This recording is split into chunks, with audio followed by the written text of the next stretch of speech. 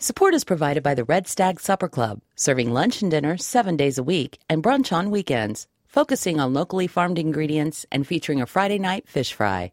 RedStagSupperClub.com. From Minnesota Public Radio, this is Grammar Grader. It's the podcast about words, grammar, and usage for the information age. This week's episode, Ellipsis Incorporated.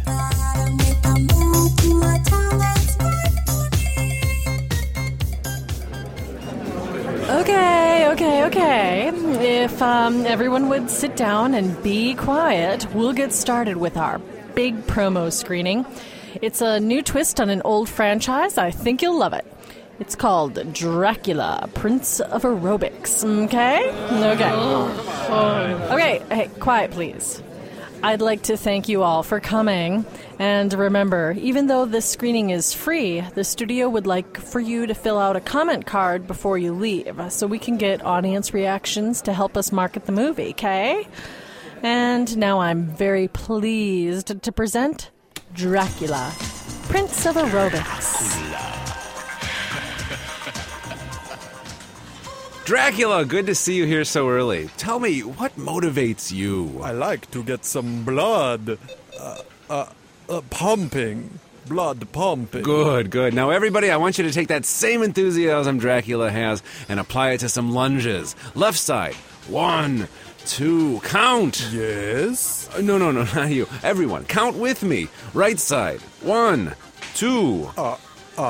2 wonderful lunges. Looking good. Okay, hold up. Dracula, you look pale. You should drink some water. I don't drink water. Should have paid me $5. Today on Grammar Grader, we're looking at a popular and versatile punctuation mark, the ellipsis. It is also known as a suspension point or points of ellipsis. It looks like 3 dots in a row. And for our purposes, it sounds like this. In this podcast, Merriam-Webster's Collegiate Dictionary defines ellipsis as the omission of one or more words that are obviously understood, but that must be supplied to make a construction grammatically complete. The punctuation mark or marks indicating such an omission, or in dialogue, a pause in speech or thought. First, we'll deal with the more formal use of the ellipsis. In journalistic or academic writing, the ellipsis is the punctuation mark you use when you leave non-essential words, phrases, or sentences out of a quote for the purpose of clarifying or reducing the length of a piece of writing. Here's an example.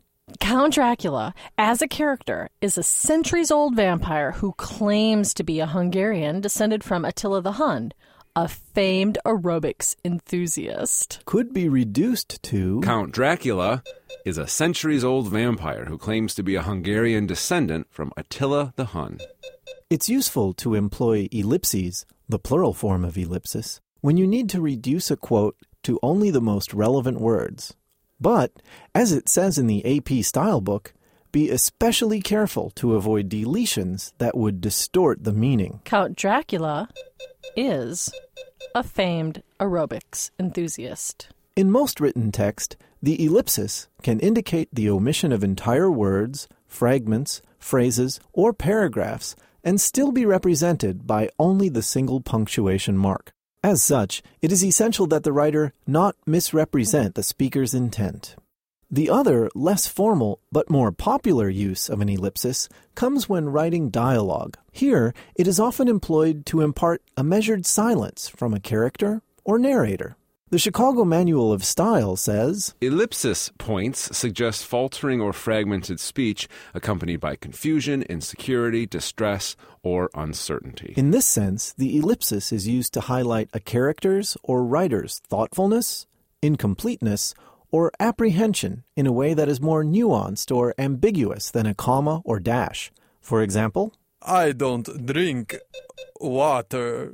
An ellipsis also works well to convey an unfinished thought or a sentence that trails off into silence. Now, where did I put that wooden stake? I swear it was around here somewhere.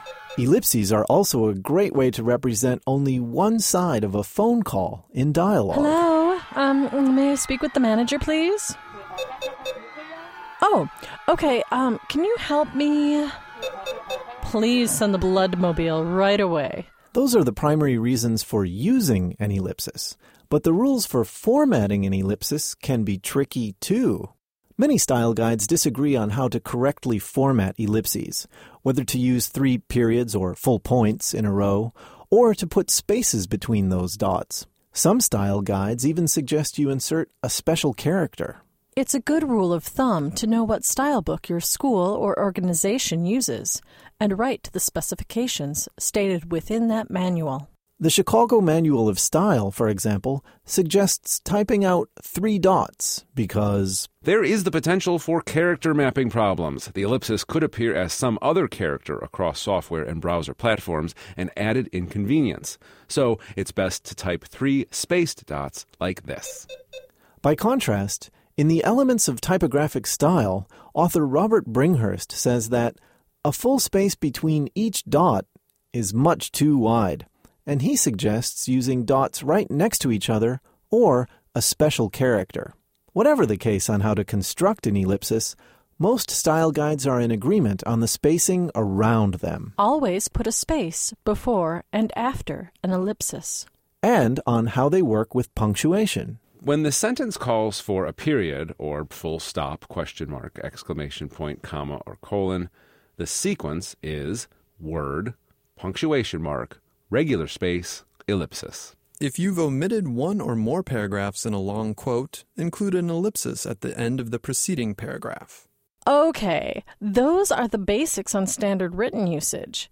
But I see ellipses a lot in emails, instant messages, and status updates. What about its informal usage? That's a good question. Ellipses are common characters in digital formats.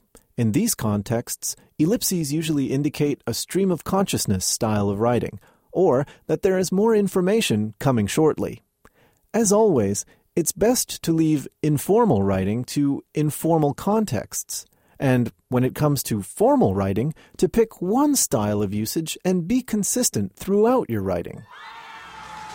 How did you thwart my plan? It's simple, really. I knew something was up when I overheard you describe your chronic high blood pleasure. Oh, I do enjoy the blood. It's true.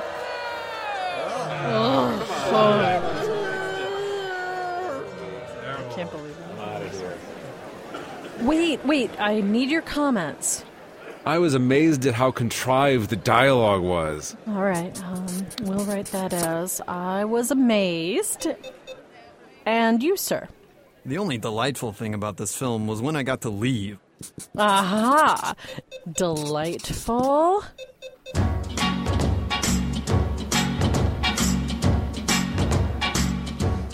This has been Grammar Grader from Minnesota Public Radio. Sources for this week's episode include Merriam-Webster's Collegiate Dictionary, 11th edition, the AP Style Book, the Chicago Manual of Style, the Elements of Typographic Style by Robert Bringhurst, and The Power of Dots, Using Nonverbal Compensators in Chat Reference by Jack Mannis.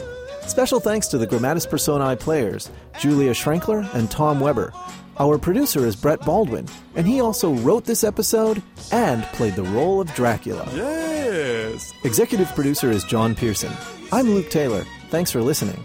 And if you like Grammar Grader, consider supporting it by becoming a member of Minnesota Public Radio at mpr.org/grammargrader. A guest out of Hollywood, and the popcorn from the candy stand makes it